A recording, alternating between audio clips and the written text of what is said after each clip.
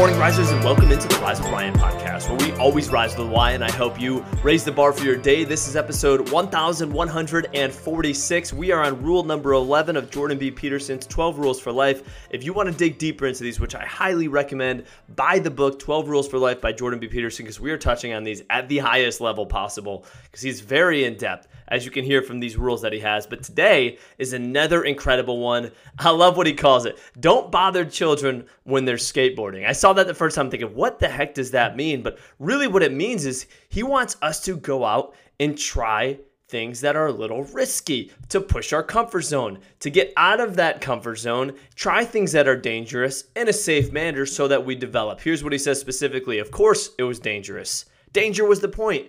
They wanted triumph over danger.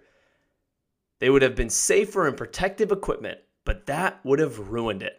They weren't trying to be safe. They were trying to become competent.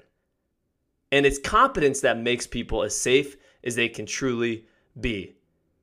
And what he's saying here is essentially, if you play things safe, you will be incompetent because you're not going to be growing as much as you should be growing. You're not going to learn as much as you should learn. When untrammeled and encouraged, we prefer to live on the edge. When we're encouraged, go do that thing, take that risk. There we can still be confident in our experience and confronting the chaos that helps us develop. He says we're hardwired for that reason to enjoy risk, some more than others. We feel invigorated and excited when we work to optimize our future performance while playing in the present. Think about a tough workout. That's exactly what it is. You're optimizing a future performance while you're playing in the present, but you're not doing something that's safe and that's comfortable. You're pushing yourself out of your comfort zone. You're feeling that pain.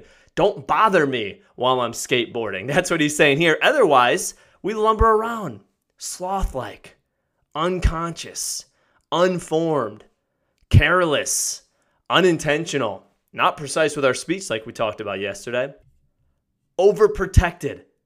We will fail when something dangerous comes up, something unexpected, or even something full of opportunity suddenly makes its appearance, as inevitable as it will be.